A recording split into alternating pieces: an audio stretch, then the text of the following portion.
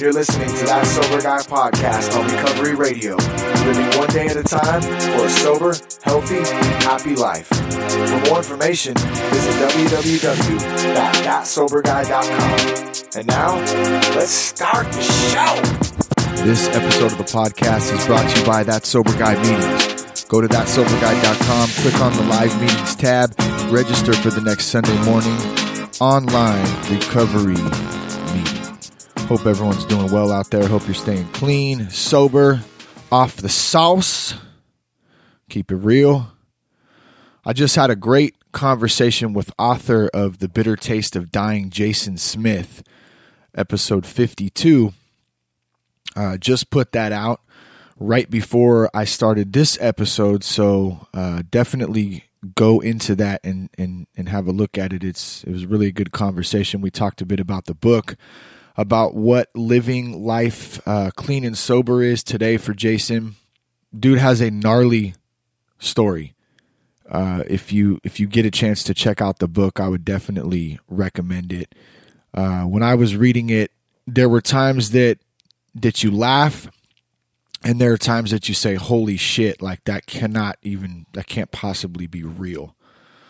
So it's definitely some ups and downs in a life of drug addiction and how to get out of that. And also why it does give some background on why some of us out there turn to alcohol and drugs to really mask some of the things in our lives that have happened to us or some of the things that we're trying to deal with. So just a quick recap for those who may be tuning in and this is the first time. If you go back just a couple of episodes, I believe on episode 50 is where we started this.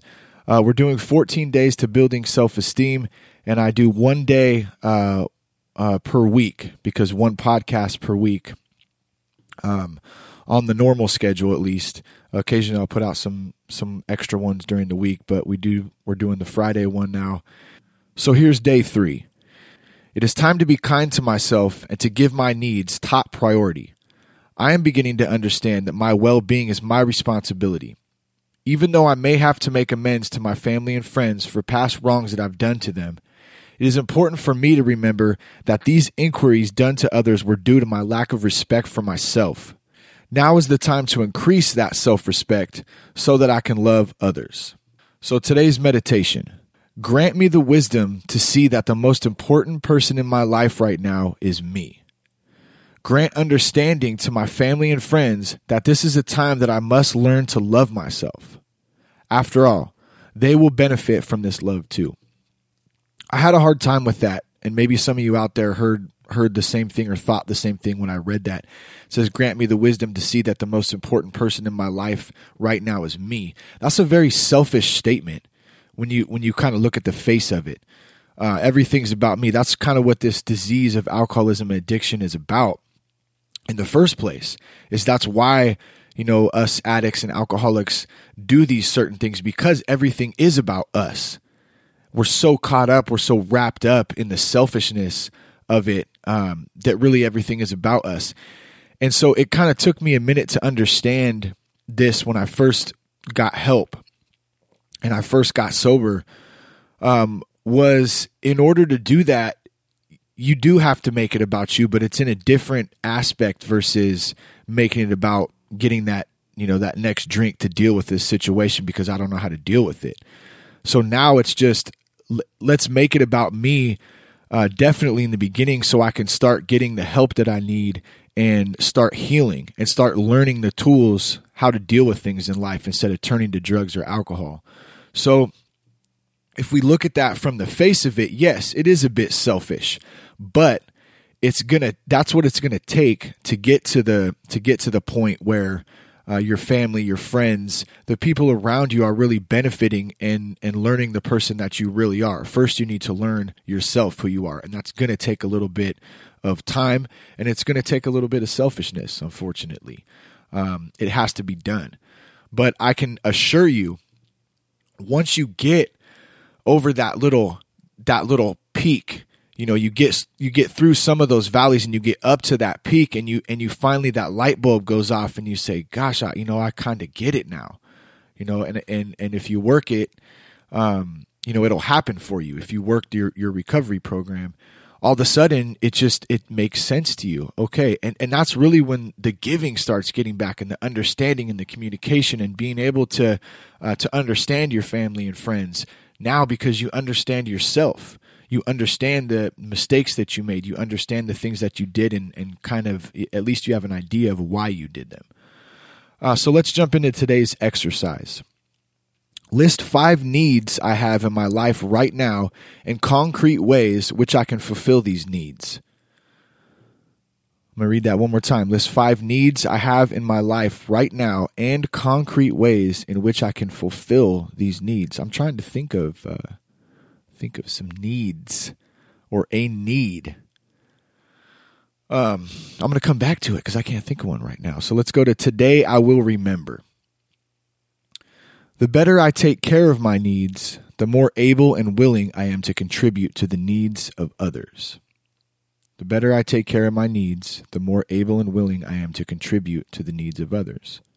That kind of goes back to that, the most important person in my life right now is me.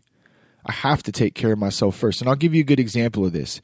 If I'm not taking care of myself and doing the things that satisfy myself in recovery, whether it's healthy eating, healthy exercise, a good attitude, keeping connected with my higher power, those type of things. How can I be the best dad, the best husband, the best person, the best man? I can't do that if I'm not taking care of myself. So there has to be a little bit of selfishness involved in taking care of yourself, but it's not a bad selfishness. It's a good selfishness, and it has to be balanced, of course. We're not just jumping in and everything in the world revolves around us. That's what that's what got me in trouble in the first place, and coming to understand that the fact that, yes, I have to take care of myself. It does take time. It takes effort. At the same time, that really does enable me to give back, to understand myself and to be at the top of my game as much as possible. So that's really what's going to benefit my family, myself, my extended family, my friends, the work that I do. Back to listing 5 needs I have right now and concrete ways in which I can fulfill these needs. I would say that one of the needs that I need right now is I need to stay connected more to God. I need to stay more in light with the fact of why I'm truly here, because there's a lot going on right now, and there's good things going on right now in our lives, in my family's life. There's some changes being made. There's some opportunities that are starting to come up, and it's really an exciting thing. And it's also a really busy time right now. And then there's some things offhand that we're dealing with that we're trying to figure out too. So we kind of have the best of both right now. And I know in my heart and in my mind that we're going to come out on top, and we're going to get through these things, the difficult challenges as well as the exciting ones. But I think in all the busyness of it, and in all of the things just going on and trying to balance everything, I kind of forget to stay connected to God, and I kind of forget to do my daily rituals, my daily prayers, and say a prayer at dinner, and really connect with my higher power, which really is the answer to any issue that I may have.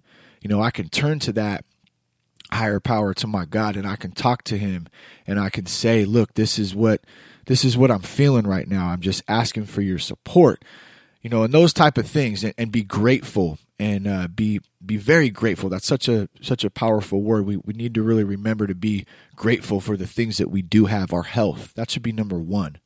Talk to somebody who doesn't have their health, and I can guarantee you that's going to put this small this small situation that you may be dealing with in a really lighter perspective, 9 times out of 10.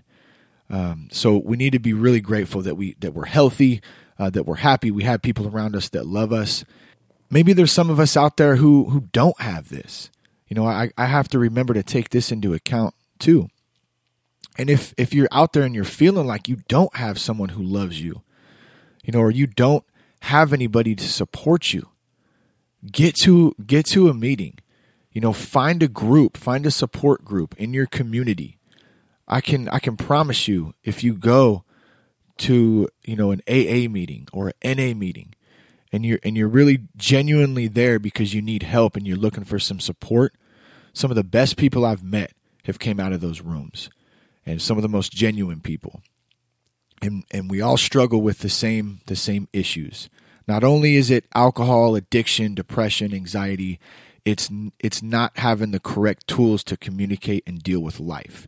And that's what those rooms will teach you from other alcoholics and other addicts and other people who've been through it. So if you're out there and you're looking for something and you need some help, go online right now, or go down to your library. If you don't have an online, I don't imagine you would not have an online, right? Because how the fuck would you listen to this? But I don't know. They're out there. They're in your communities. Look for them, find them, and check them out.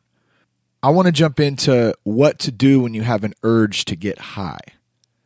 How many of us out there have had this urge? I'm willing to bet almost everybody, if not everybody, at some point or another, you get an urge. Sometimes they're greater than others. Sometimes they're real mild. Sometimes something triggers it and it's real heavy.